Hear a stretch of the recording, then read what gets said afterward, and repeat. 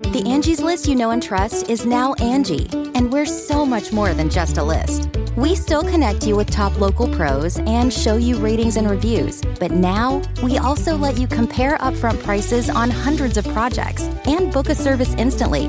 We can even handle the rest of your project from start to finish. So remember, Angie's List is now Angie, and we're here to get your job done right. Get started at Angie.com. That's ANGI, or download the app today. Angie has made it easier than ever to connect with skilled professionals to get all your jobs projects done well. If you own a home, you know how much work it can take, whether it's everyday maintenance and repairs or making dream projects a reality. It can be hard just to know where to start, but now all you need to do is Angie that and find a skilled local pro who will deliver the quality and expertise you need. Angie has over 20 years of home service experience, and they've combined it with new tools to simplify the whole process. Bring them your project online or with the Angie app, answer a few questions, and Angie can handle the rest from start to finish, or help you compare quotes from multiple pros and connect instantly, which means you can take care of just about any home project in just a few taps. Because when it comes to getting the most out of your home, you can do this when you Angie that. Download the free Angie mobile app today or visit Angie.com. That's ANGI.com. The following program is a production of Chilling Entertainment and the creative team at Chilling Tales for Dark Nights, and a proud member of the Simply Scary Podcasts Network. Visit simplyscarypodcast.com to learn more about this and our other weekly storytelling programs. And become a patron today to show your support and get instant access to our extensive archive of downloadable ad-free tales of terror. Thank you for listening and enjoy the show.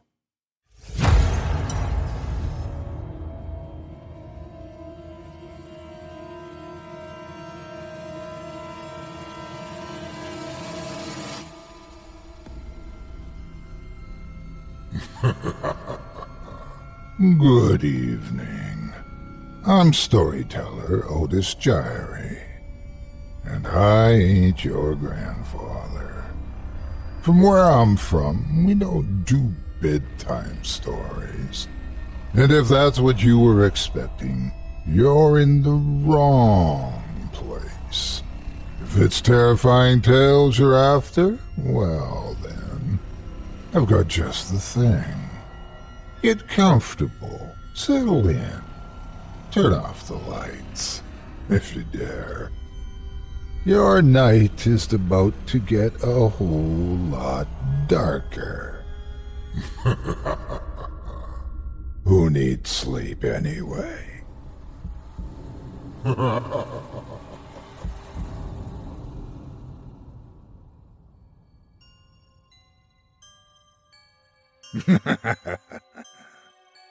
Good evening. You're listening to Scary Stories Told in the Dark. Welcome to Season 4, Episode 3. I'm your host, Otis Gyrie. In tonight's episode, I'll be performing 6 stories for you about ominous omissions, wicked wardrobes, ruinous reflections, and much, much more. And tonight's episode is extra special. All 6 of this program's terrifying tales comes to us courtesy of indie horror and science fiction author Micah Edwards, whose latest collection of 30 sinister stories, entitled Fright can be found on Amazon.com, along with several of his sci-fi novella. Edwards is an accomplished author of stories designed to intrigue and thrill. His tales run the gamut from horror to heroism and beyond. Whether it's a short story making you jump at shadows, or a page-turner you can't put down, his stories will keep you on the edge of your seat and ready for more. In addition to his books, his work can be found on the No Sleep subreddit, as well as at retroactivityserial.wordpress.com. And if you enjoy what you hear tonight, please support Micah by picking up a copy of Fright today, available in Kindle and paperback editions for as little as $2.99. The book contains several of the tales featured tonight, as well as many others you won't hear anywhere else. You're listening to the standard edition of tonight's program. If you'd like to show your support and enjoy an extended version of this and other episodes with twice the terror, visit simplyscarypodcast.com and click Patrons in the upper menu to sign up today. Thank you for your support. Now, it's time to take a walk together down the moonlit trail. So lock your doors, turn your lights down low, and settle in. This show is about to begin.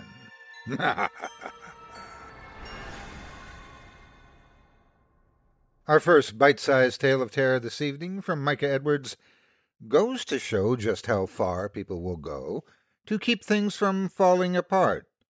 Without further ado, I present to you, These Are the Lies We Tell. The dog ran away today. It's an easy lie, a simple one, believable. No one questions it. Everyone knows how dogs are. There's some work to follow through on it, of course. Walking around the neighborhood yelling, whistling, putting up posters, fielding calls from people who claim to have seen the dog, which they haven't, obviously, but I have to play along for the kids. It's sad to watch the hope flare and fade in their faces, but what's the alternative? The truth wouldn't make them any happier. The dog ran away. I'm cleaning the tools in the shed.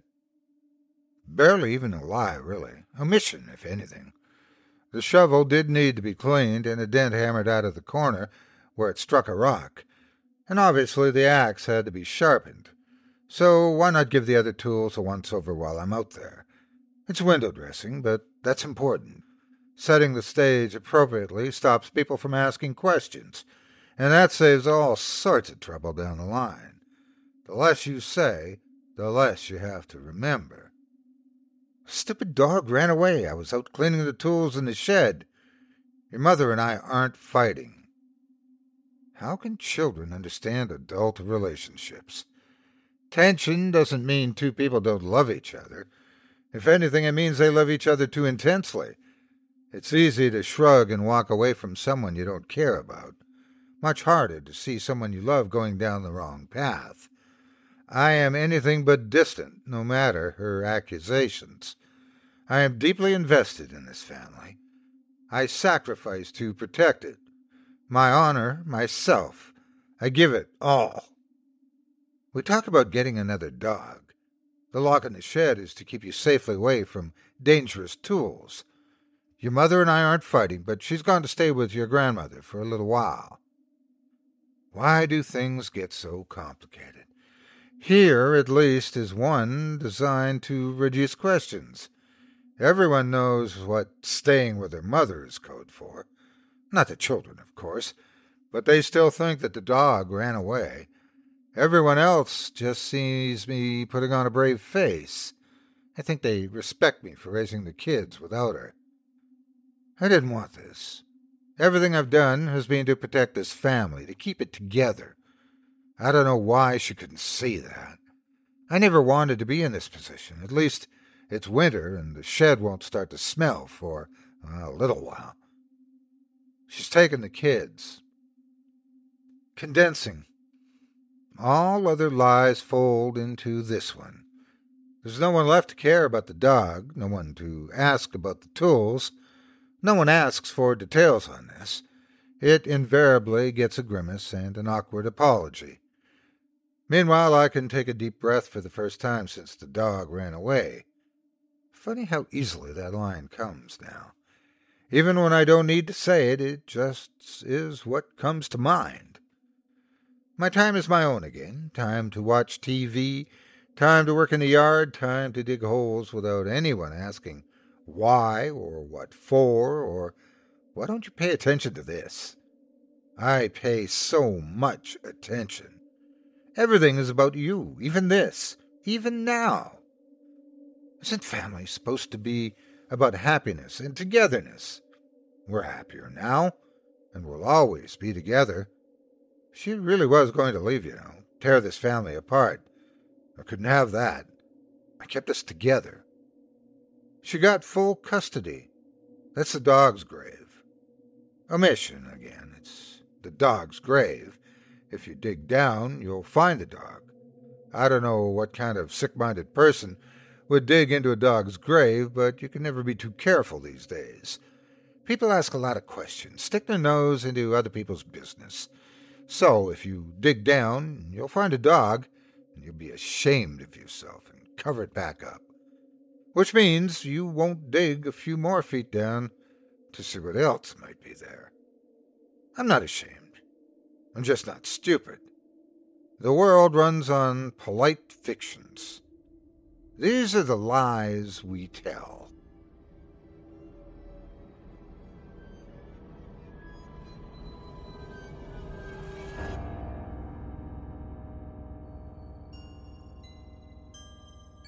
I hope you enjoyed These Are the Lies We Tell by Micah Edwards, as performed by yours truly. Up next, we've got another terrifying tale from Mr. Edwards about a practical joke gone too far. Without further ado, I present to you Lost and Found.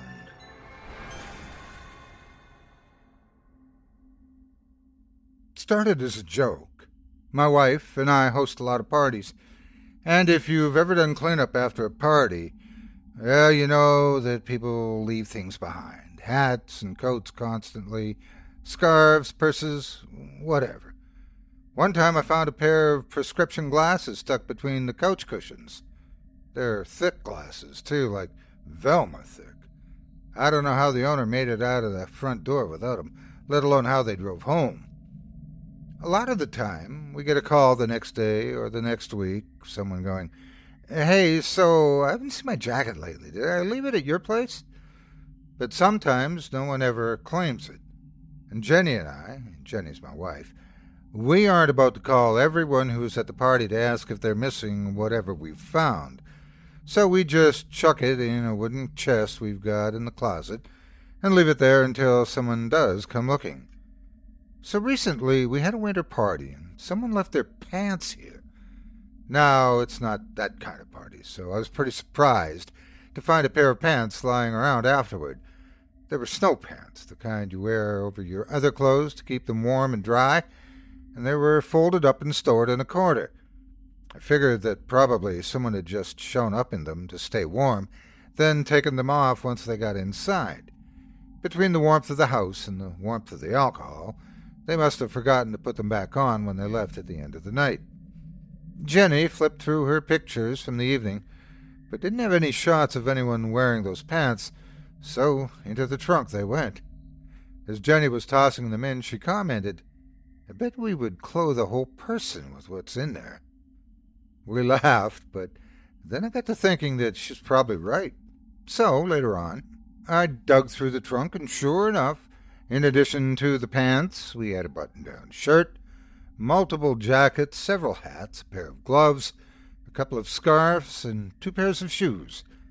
While Jenny was out of the house that night, I put the shirt on a hanger, hung the jacket over it, clipped the gloves to the sleeves and the pants to the bottom, and wrapped a scarf around it. Then I hung the whole thing up in the hallway, plopped a hat on top, and put the shoes beneath it.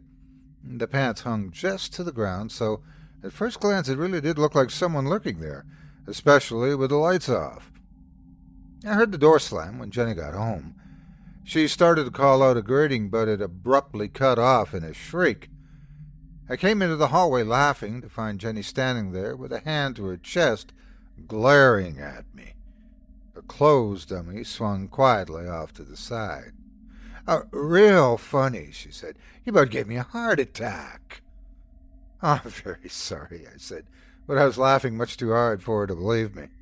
"Oh, yeah, you'll be," she said with mock seriousness. But she was laughing too now that she was past the initial shock. Anyway, I thought that was all extremely funny, right up until I got up in the middle of the night to go to the toilet. I walked into the bathroom, turned on the lights, and shouted out loud because Jenny had moved my clothes dummy into the bathroom and posed it sitting on the toilet. From the bedroom, I heard sleepy laughter. Do you know what happens when you scare someone who's on their way to the bathroom?" I demanded. "Rags are under the sink. Clean up whatever you need to," Jenny called back. "A lesser man would have to clean up. I have iron self-control," I told her. "Is that why you screamed loudly enough to wake me up?" she teased. I didn't dignify that with a response. Also, I didn't have one. So this became a thing. Jenny and I would move the dummy around, and after a while it wasn't even to scare each other anymore. We named him Albert, and he was just a feature of the house after a few weeks. We'd put him in the kitchen, the dining room, wherever. I came home a couple of days ago to find the clothes slumped in my chair in front of the TV with one of my beers in his glove. I just got another beer and took a seat on the couch. Jenny came in later and said, "You're not going to move him?" "Yeah, he was here first," I shrugged. "Oh, you're ridiculous," Jenny told me and took Albert's beer. "He's not going to like that," I said. Jenny laughed. "What's he going to do about it?" That was a couple of days ago, like I said. Yesterday I came home to find Albert hanging by the picture window at the back of the house. His clothes were splashed with something red, and there was a dripping knife wedged in one of his gloves. It was a pretty gruesome sight, and I applauded Jenny's ingenuity. "Did he get you, honey?" I called. No response, obviously. She wasn't about to give up the joke that easily. "Hey, the stuff's dripping on the floor," I said loudly enough for her to hear me, wherever she was hiding. "I think it's staining the carpet." Still nothing. So I got a paper towel and wiped up the blood, then took Albert's knife away from him. Whatever Jenny had really used did look like blood, and I was starting to get uncomfortable. "Honey? Okay, you got me. Joke's over." There's still no response, so I went looking. I went through the entire house and couldn't find her anywhere. Her car was out front, but Jenny was just missing. I called her phone, but it rang through to voicemail. When she still hadn't shown up by midnight, I started to get panicked. I'd called a few friends, but no one had heard from her. I decided to get a few hours' sleep, then figure out what to do in the morning. I laid down, turned out the lights, and was falling asleep when I heard a slight noise in the hallway. I opened my eyes to see Jenny in the doorway. "What have you been?" I started, turning on the lights, but my voice died in my throat. It wasn't Jenny. It was Albert, hanging from the doorway of my room, swaying slightly back and forth above his shoes. The knife was back in his hand. My heart was hammering. This was obviously just Jenny taking a joke too far, but when I called out for her again and she didn't answer, my fear spiked. I took those clothes down, carried them downstairs, and even though I knew it was totally illogical, I burned them in the fireplace. I expected Jenny to come out to laugh at me once I got the fire going, or at least to chide me for stinking up the house. I don't know what they pack snow pants with, but it smells terrible when you burn it. But the fire burned down to the ashes, and I was still alone. I slept for a bit, and when I left for work this morning, there was still no sign of Jenny, and she still wasn't answering her phone. I called the police to report her missing, and they're supposed to be sending someone over to take a look around and interview me, I guess. I hope they get there soon, because I just heard a noise from upstairs, and when I went up to look, the door to our walk-in closet was standing open. Hanging from the bars, aligned in 2 neat rows, were a dozen of Jenny's outfits. Shirts on hangers, pants clipped below, shoes lined up underneath. The bedroom door only locks from the inside, but I closed it and used my tie to tie the knob to the banister in the hallway. I was going to leave the house, but there's a coat rack by the door, and I really don't think I lined my shoes up underneath it like that when I got home. I hope the police get here soon.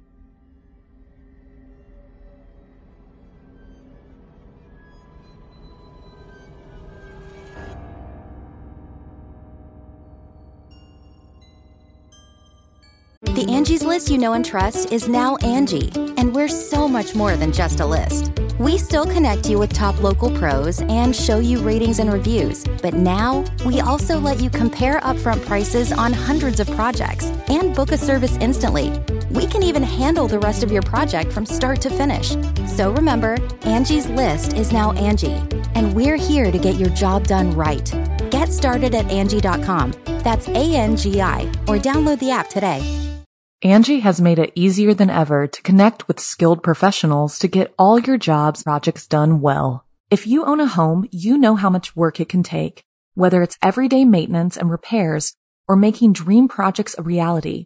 It can be hard just to know where to start, but now all you need to do is Angie that and find a skilled local pro who will deliver the quality and expertise you need. Angie has over 20 years of home service experience, and they've combined it with new tools to simplify the whole process. Bring them your project online or with the Angie app, answer a few questions, and Angie can handle the rest from start to finish, or help you compare quotes from multiple pros and connect instantly, which means you can take care of just about any home project in just a few taps. Because when it comes to getting the most out of your home, you can do this when you Angie that. Download the free Angie mobile app today or visit Angie.com. That's ANGI.com. Angie's List is now Angie, and we've heard a lot of theories about why. I thought it was an eco move. Fewer words, less paper. No, it was so you could say it faster. No, it's to be more iconic. Must be a tech thing. But those aren't quite right. It's because now you can compare upfront prices, book a service instantly, and even get your project handled from start to finish. Sounds easy. It is, and it makes us so much more than just a list. Get started at Angie.com. That's ANGI, or download the app today. I hope you enjoyed Lost and Found. Just a reminder, each of the 6 stories in today's episode come from the twisted mind of sci-fi and horror writer Micah Edwards. Several of the tales on this show, and many more, can be found in his recent 30-story collection, Fright, available on Amazon.com. Just head on over to Amazon and search for the author by name, or for the book's title, Fright. In Micah's anthology, you'll hear stories about mysterious creaks in the night, a spreading stain on the ceiling, and not-so-friendly children's toys. These and other innocuous moments form the seeds of terror in a few of the chilling tales presented in Edwards' book of short horror stories. Each story is a tense tale of terror, self-contained, and ready to keep you up late at night, scared to turn off the lights. So dive into Micah Edwards' latest collection, Fright, if you dare, and discover that from construction zones to attics to the blankets of your own bed, nothing is safe, nothing is secure, and nothing can protect you from the horrors that await. Up next, we've got a third terrifying tale from tonight's featured author about a friendly rivalry turned frightening. I present to you, She's Waiting in the Reflection.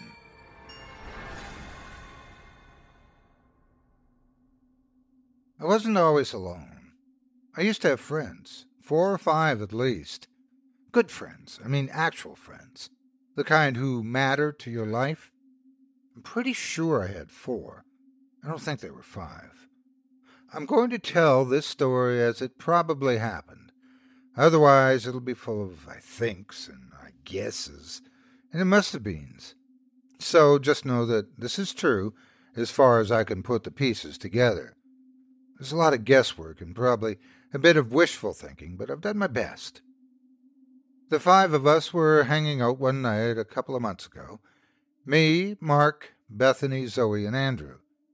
It was a game night, so we sat around with beers and snacks and casually insulted each other all night, all in good fun. It was comfortable, fun time with friends who go way back. We'd already weathered the storms that eroded the rest of the group. Moving, kids, whatever. Bethany had dated Mark for a while and dated me after that. In addition to Bethany, Mark had dated Andrew too, and Zoe for like a week. I was the only one of us Mark hadn't slept with, and it was a constant joke that he wanted to collect the whole set. We'd had plenty of hurt feelings in the past, is my point, but we'd come through it. We were all on easy good terms with each other. We loved each other. Andrew's the one who suggested the game. It was midnight or so, and no one was going home yet, but the card games had died down, and we were all just lounging around. Curiosity killed the cat, he called it. He made a spreadsheet and put it up online, and we all got our phones out to edit it. We each put our name in, followed by the number 10. Andrew hadn't told us why yet, but with the name of the game, no one wanted to be the first to ask. Andrew just stared at us, expectantly, though, grinning, and finally Zoe broke down and asked him what the deal was. "It's simple," he said. "Last one on the sheet gets $20 from everyone else. $80 all told. Every time you look at the sheet to see the rankings, though, you've got to decrease your number by 1. When it gets to 0, you're out." "Well, I just won't look then," laughed Mark. Andrew smiled. 2 catches. No one ever has to tell you if you've won. So if you never look, we might all owe you $20 that you'll never know about. And also, everyone's allowed to lie. I could tell you you've won, or that I have, for that matter. If you want to find out for sure, you'll have to go look. "What's to stop me from just looking and not decreasing my number?" asked Mark. Andrew looked hurt. "Basic honesty?" "A sense of self-worth," I added. "Not ripping off your friends," offered Bethany, and Mark threw up his hands in surrender. All right, no cheating, got it." "Last rule," Andrew said. "Everyone puts a link to the sheet on the front page of their phone. That way we'll all have to think about it. Curiosity begins now. Remember, all you have to do to win is just don't look." "Oh, man, I just won," said Mark. "I don't know how you all looked so many times already, but you guys all owe me $20. We pelted him with popcorn. The first few days were easy. No one could possibly have been out so soon, so the urge to look was low. I would have forgotten about it entirely, except that every time I opened my phone, the little spreadsheet icon labeled Curiosity was sitting right there, waiting for me to click it. After a week, I cracked for the first time. I had to know how my friends were doing, with the temptation. And 10 was such a high number, it was hardly going to matter if it dropped by 1, anyway. If I wanted to, I could check it every week for 2 months and still be in the game. So I opened it. Bethy and I were the only ones still at 10, and of course I promptly changed my number to 9, joining Andrew and Zoe.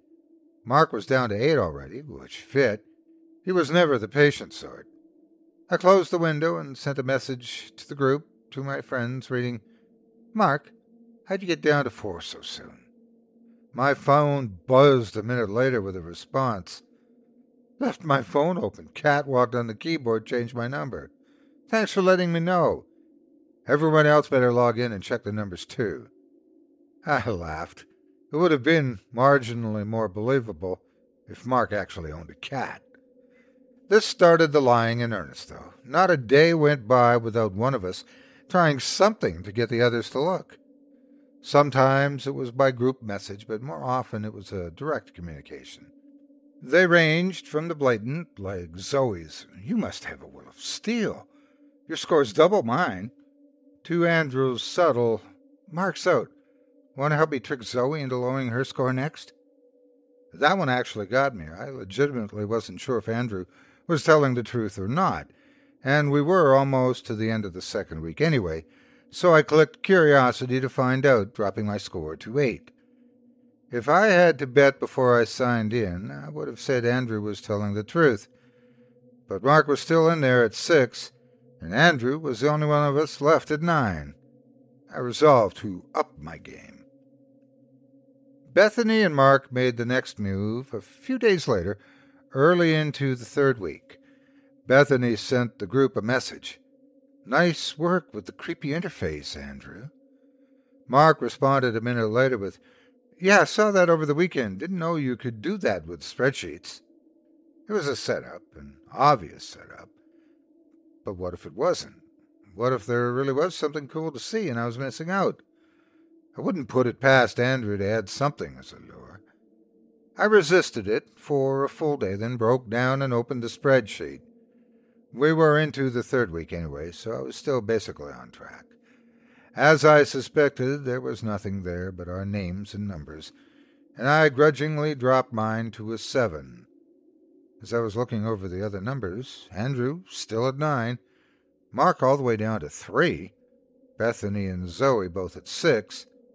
I spotted something, though. It was subtle, hidden in the background, and I had to angle my phone around to catch the light just right before I got a good look at it. Somehow, Andrew set it up so that it looked like there was a creepy, black-eyed woman standing over my shoulder in my reflection in the phone. When I tilted the phone, she moved with the image, just like she was actually in the room. It was so convincing. I even looked behind me to make sure, but there was obviously nothing there. I exited the spreadsheet and looked at my reflection in the phone. Nothing. I clicked Curiosity again, reloading the sheet, and as I did, she reappeared. I examined her more carefully this time, impressed with the detail and reality of the picture. She occupied a specific place in the room, and I could walk all around her. She never moved, but when I got close, I could see the faint rise and fall of her chest as she breathed.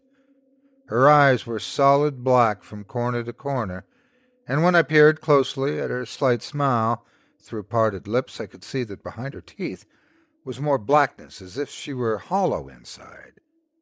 I waved my arm through the space she should have occupied if she were really in the room, but of course hit nothing. In the reflection, though, I saw the slightest flicker, as if she had ducked aside and returned impossibly fast. Her unwavering stare was starting to creep me out, so I reduced my number to 6 and closed the spreadsheet again, watching her vanish. Okay, that was seriously cool. I texted the group. Don't know how you did that, Andrew, but it was entirely worth the 2 points I just spent. Fine. I'll bite, Zoe responded, followed only a minute later by, "Creepy AF. Jesus, Andrew." "Ha ha ha. Very funny," wrote Andrew. "Dude, just take a bow. That's nice work," I texted. "Yeah, I gotta know how you did that," added Bethany. "You guys serious?" "Drop the game for a second and tell me," came Andrew's reply. "No game drop, but you're welcome to spend a point to go find out," mocked Mark. Things were quiet for almost an hour after that, before Andrew's next message. "If you're seeing what I'm seeing, creepy reflection lady, I didn't do that. And as far as I know, that can't be done. Not on any current tech. And definitely not in a cloud spreadsheet showing on random phones." I got a private message from Zoe. "You think he's serious?" "Can't be," I wrote back. But I frowned as I wrote it. I really couldn't figure out any way that he could have created an image like that, and more to the point, I couldn't think of why he'd deny it if he did. It wasn't helping him win curiosity, and freaking us all out wasn't Andrew's style. Mark's, sure, but there was zero chance that Mark had done this. We'd have to show him how to add the icon to his phone when he started the game. Programming was not his forte. "Well, now you're down to 8, sucker," Zoe sent to the group. So at least I'd convinced her, if not myself. I was weirded out enough to avoid the spreadsheet for a while. It didn't take the icon off my phone, but instead of tempting me as it had before, I just felt a vague dread when I saw it. I clearly wasn't the only one, because partway through the next week, Zoe texted us, "You guys want to just drop the game?" "Not when there's $80 in the line," texted Mark, followed by, "But you can drop out. Just go look at the sheet a few more times." Bethany replied with a non sequitur. "Guys, whose idea was this game?" I started to reply, then stopped. It had to be one of the four of us. I remembered when we set up the spreadsheet and we were all in the room. But somehow I couldn't remember which one of us had come up with the idea. Who knows? We were all drunk, replied Mark. No, we're missing someone, insisted Bethany. Who? Texted Mark. It's just the four of us, has been for years. Bethany. Then why is there $80 up for grabs? It's hard to judge pauses in text, but I could picture Mark making the same face I had moments earlier when I tried to remember who'd suggested the game. I must have been including myself, came his uncertain response.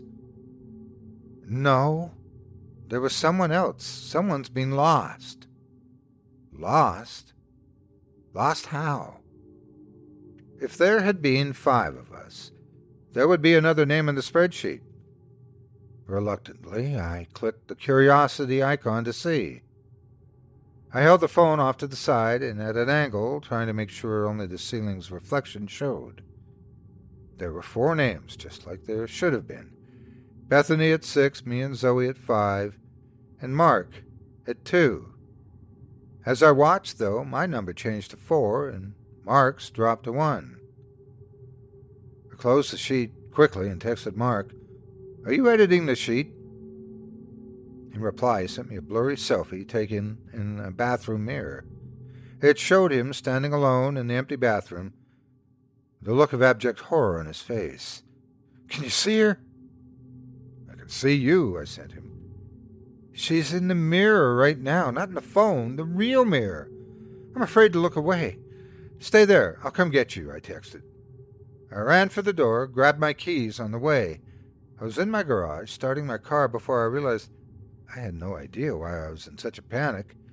My rent was paid, I didn't have any plans for the night, so why was I in such a hurry? Puzzled, I put the car into reverse, planning to figure it out in a minute. When I checked the mirror, though, I stomped on the brakes in terror. The black-eyed woman from the curiosity sheet was in the back seat of my car, smiling and staring directly into my eyes. She wasn't alone either, but I tore my eyes away before I could see anything more, grabbed for the door handle, and spilled myself onto the garage floor, scrambling for the stairs. I slammed and locked the door behind me, panting for breath. I messaged Bethany and Zoe, fighting autocorrect with my trembling hands, to warn them, trying not to look directly at my phone. Curiosity lady in reflections, don't look. Oh, Jesus, she is. I can see her in my phone. Zoe wrote back. Bethany, don't look, I said. Typing this, looking on the floor, texted Zoe, You guys can have the $80 if I can just quit playing. Bethany wrote, Why $80? So we figured out at that point. We figured out that Mark and Andrew had been lost. I mean, I don't know if those were their names, of course, but I have to call them something, and I like those names. But I think Mark was a strong, big guy, maybe some kind of lunk, but a really good-hearted one. Andrew was kind of nerdy, but not too awkward. Probably had glasses. Maybe that's why he went out so fast. If she was reflecting in his glasses, he'd be screwed. As to how we set this off, I still have no idea. We talked about it for a while, I think, but that just made it worse for Zoe, and Bethany and I let the topic drop once we realized it was just the 2 of us. It was a bad day for both of us when we understood that we must have once had a group chat that we couldn't remember. It was getting hard to measure bad days anyway. Neither of us had left the house for some time. I blindfolded myself and spray-painted the bathroom mirror and all of the chrome faucets so I could shower again without worrying about seeing her in the reflection. But I forgot about the towel rack and saw her there when I was drying off. She wasn't alone anymore, like I'd noticed in the car. There were 3 other figures with her, hard to make out in the thin strip of reflection. But they were still just as she was. But while she was smiling widely, they were all silently screaming.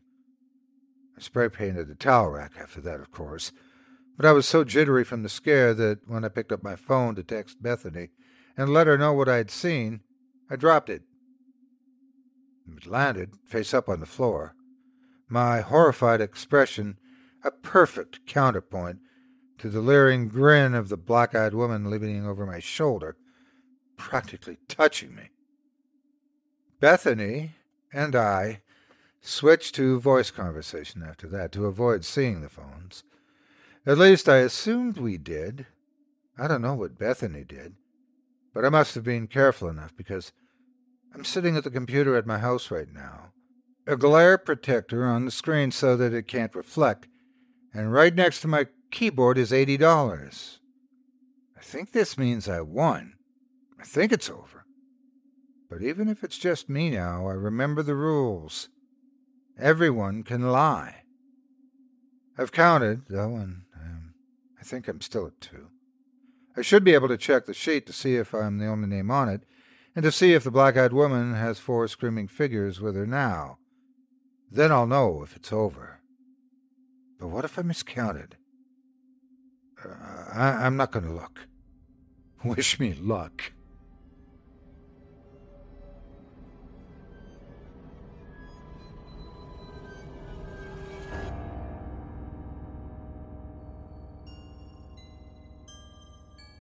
When you need mealtime inspiration, it's worth shopping Kroger, where you'll find over 30,000 mouth-watering choices that excite your inner foodie. And no matter what tasty choice you make, you'll enjoy our everyday low prices, plus extra ways to save, like digital coupons worth over $600 each week. You can also save up to $1 off per gallon at the pump with fuel points. More savings and more inspiring flavors make shopping Kroger worth it every time. Kroger, fresh for everyone. Fuel restrictions apply. Another day is here, and you're ready for it. What to wear? Check. Breakfast, lunch, and dinner? Check. Planning for what's next and how to save for it? That's where Bank of America can help.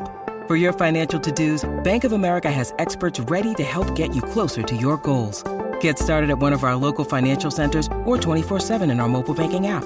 Find a location near you at bankofamerica.com/talktous. What would you like the power to do? Mobile banking requires downloading the app and is only available for select devices. Message and data rates may apply. Bank of America N.A., member FDIC. I hope you enjoyed She's Waiting in the Reflection by tonight's featured author, Micah Edwards. Up next, we've got yet another sinister story. In this one, we find ourselves again amongst friends who've devised a game of make-believe that's so much fun, it takes on a life of its own. I present to you The Deef.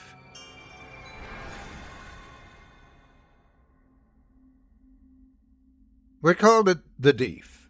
It was supposed to be a joke. We had a game, the group of us. It didn't really have a name. It was just the cryptid game. It was simple.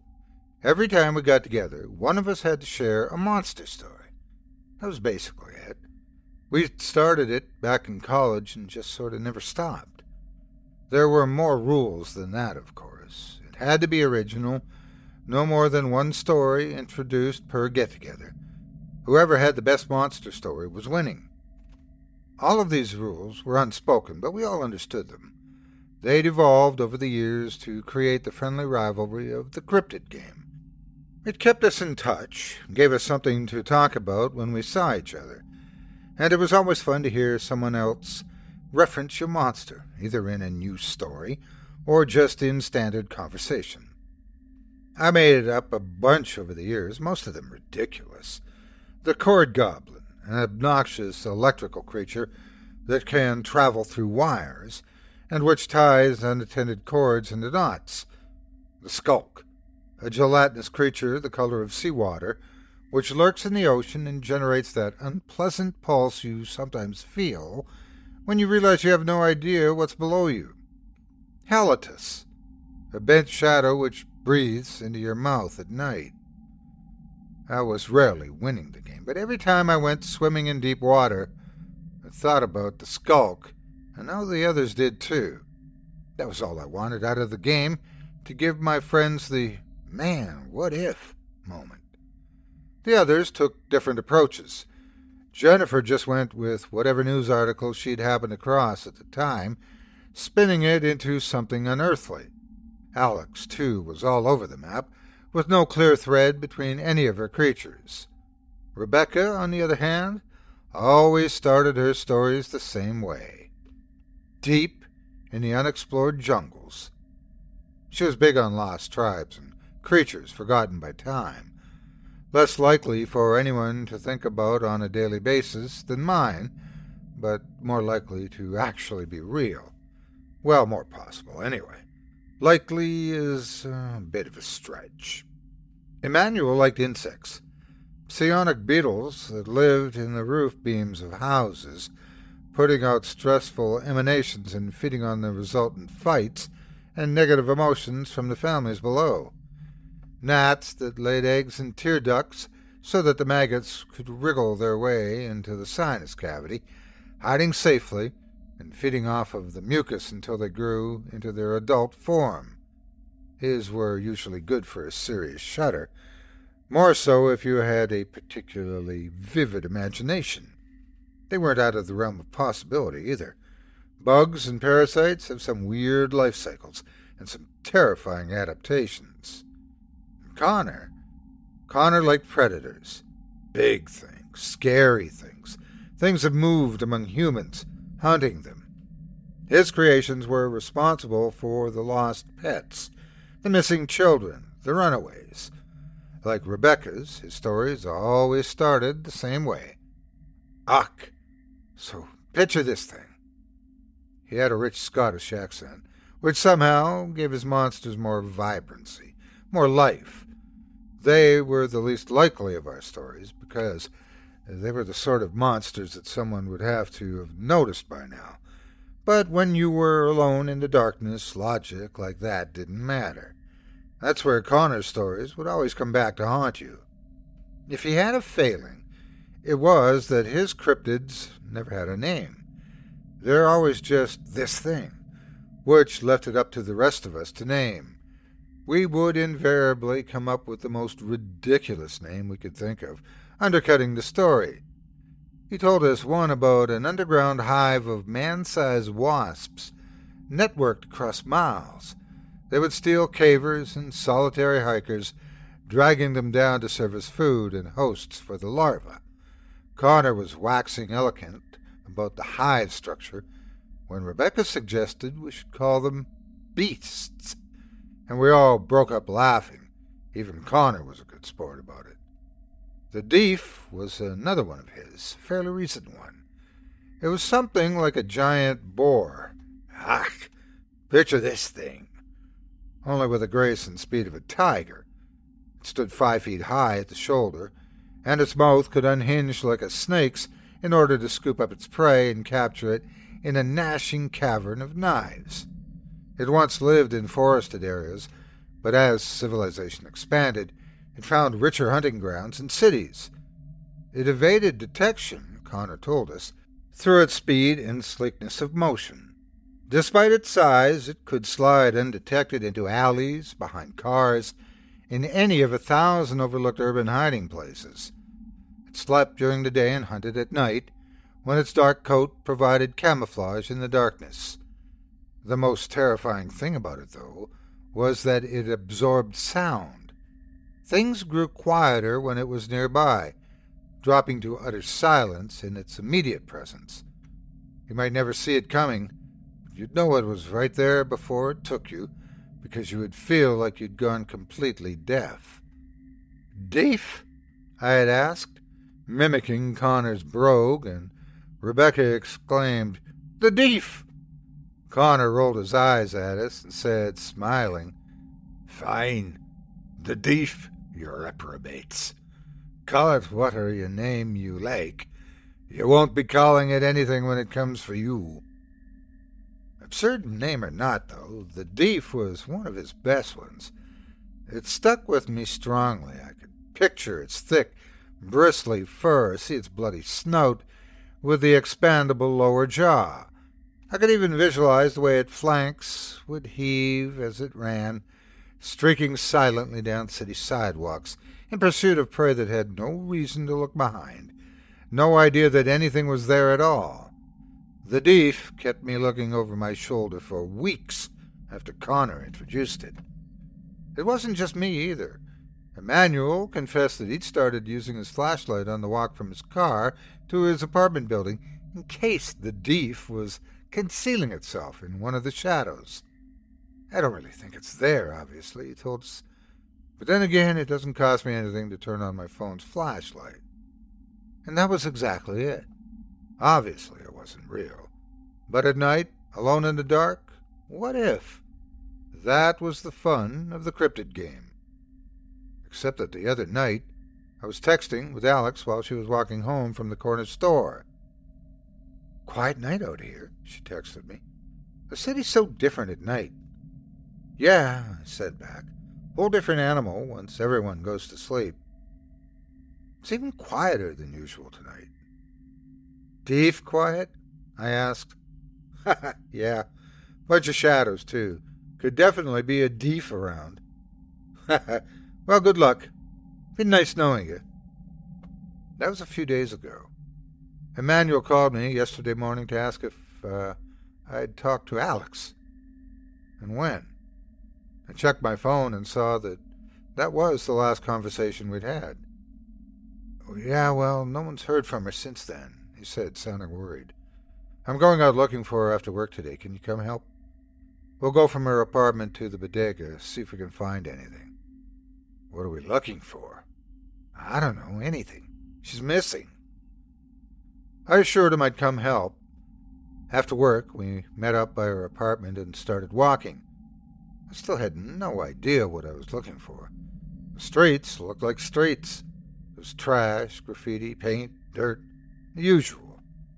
Emmanuel and I did a slow walk to the store, scanning every alley as we went. By the time we reached the store, the sun had dropped behind the buildings. "Now what?" I asked Emmanuel. "Check again on the way back, I guess, see if we missed anything." I thought about pointing out that if we hadn't seen anything earlier, we certainly weren't going to now that it was darker. But he had a desperate look on his face, so I shut up and we started the walk back. Halfway there, we still hadn't seen any sign. Emmanuel started shouting into alleys. "Alex!" "What are you doing?" "Maybe she's hurt. I don't know." "Alex!" "Shut up!" someone yelled from an apartment above us, and I ushered Emmanuel on. At the next alley, though, he called out for her again. "Alex!" There was no answer, obviously. Even he knew there wouldn't be. It was written on his face. This went on for a few blocks, only 2 more blocks to go, and Emmanuel's shouts were starting to sound hopeless. "Alex!" he called out, but he was barely even bothering to raise his voice now. "Maybe we can—" I began, but stopped dead. I could barely hear my own voice.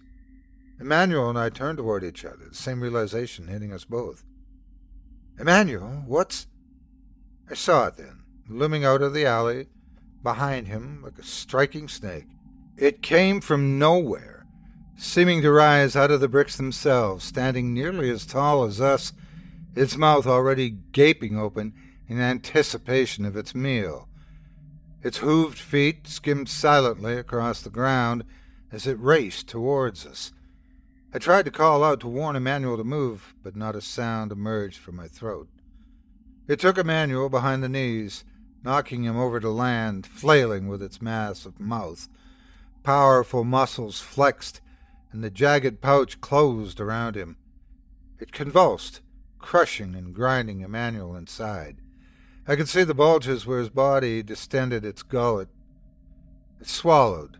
The throat tightened, swallowed again, and it grew smaller still. A third time, and it was back to normal size. It had consumed Emmanuel in seconds. He was gone. Not even a drop of blood remaining. All of this had happened in total, horrible silence. Its meal finished, the thief lowered its head and looked me directly in the eyes. I saw hunger there, but after a moment of regard, it melted away into the alley. I never blinked, but still I lost sight of it within seconds. I don't remember how I got home last night. I don't know why the deef let me go at all, but I remember the look in those eyes, and I know that I've been marked. The sun's dropping in the sky again. I have every light on already. The door is locked. It's a huge beast. Surely it can't get in here. The city gets quiet at night.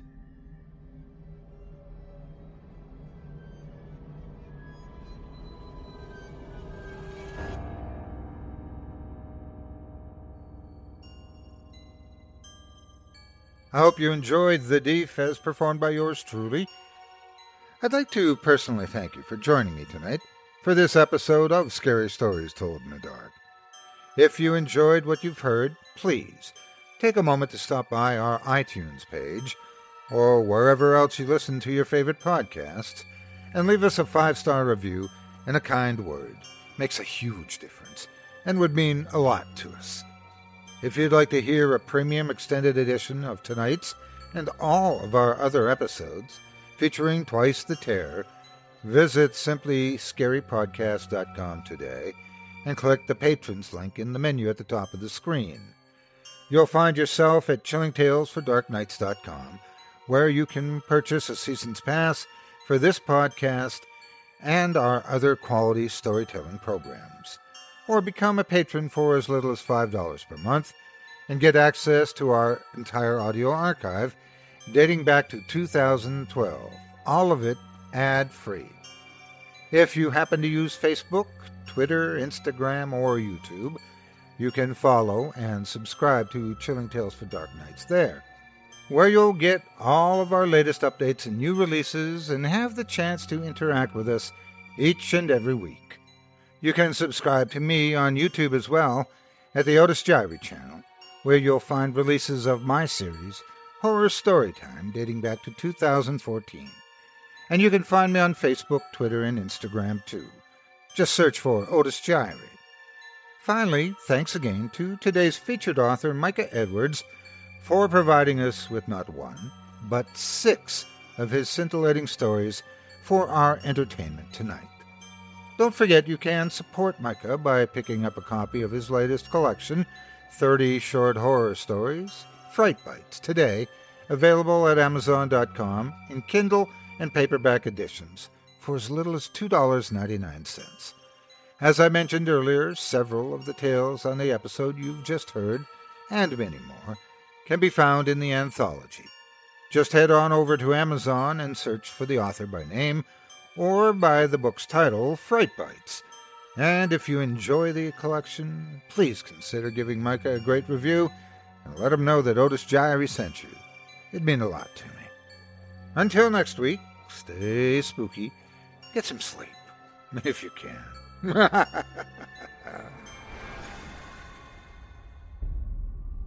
Thanks for listening.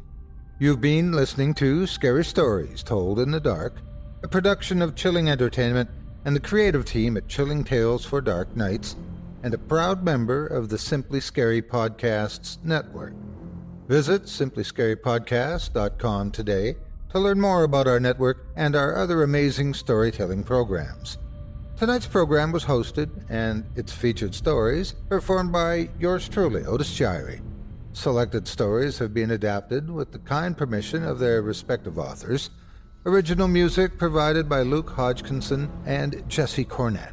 Sound design and final mixing and mastering provided by executive producer and director Craig Groshek. Program's artwork and logo by David Romero.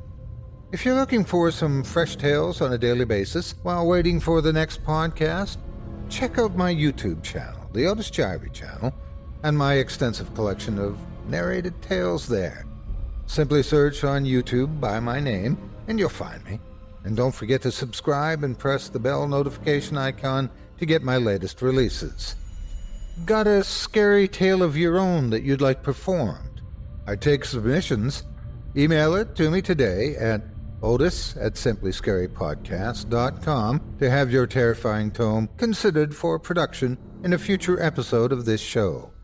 That's otis@simplyscarypodcast.com. If you've enjoyed what you heard on tonight's program and are joining us on your favorite podcast app, Subscribe to us to be sure you never miss an episode, and leave a 5-star review and a comment. Your feedback means a lot to me. You can also follow Chilling Tales for Dark Nights and yours truly on Facebook to connect anytime and get the latest updates on this and other programs and my channel. If you're listening on the Chilling Tales for Dark Nights YouTube channel, do us a favor and hit the subscribe button and the bell notification icon for CTFDN as well, to get more spooky tales from me and the crew, and another episode of this program each and every Wednesday. And don't forget to hit that thumbs up button to tell us how we're doing and leave a kind word or a request. And don't forget to visit us at chillingtalesfordarknights.com and consider supporting the team by becoming a patron. In addition to helping us out, you'll get exclusive access to our audio archive and ad-free downloads of all your favorite stories, including those you've heard on this program. As for me, I'll be back next Wednesday with more terrifying tales to keep you up all night. But that's all right. Who needs sleep anyway?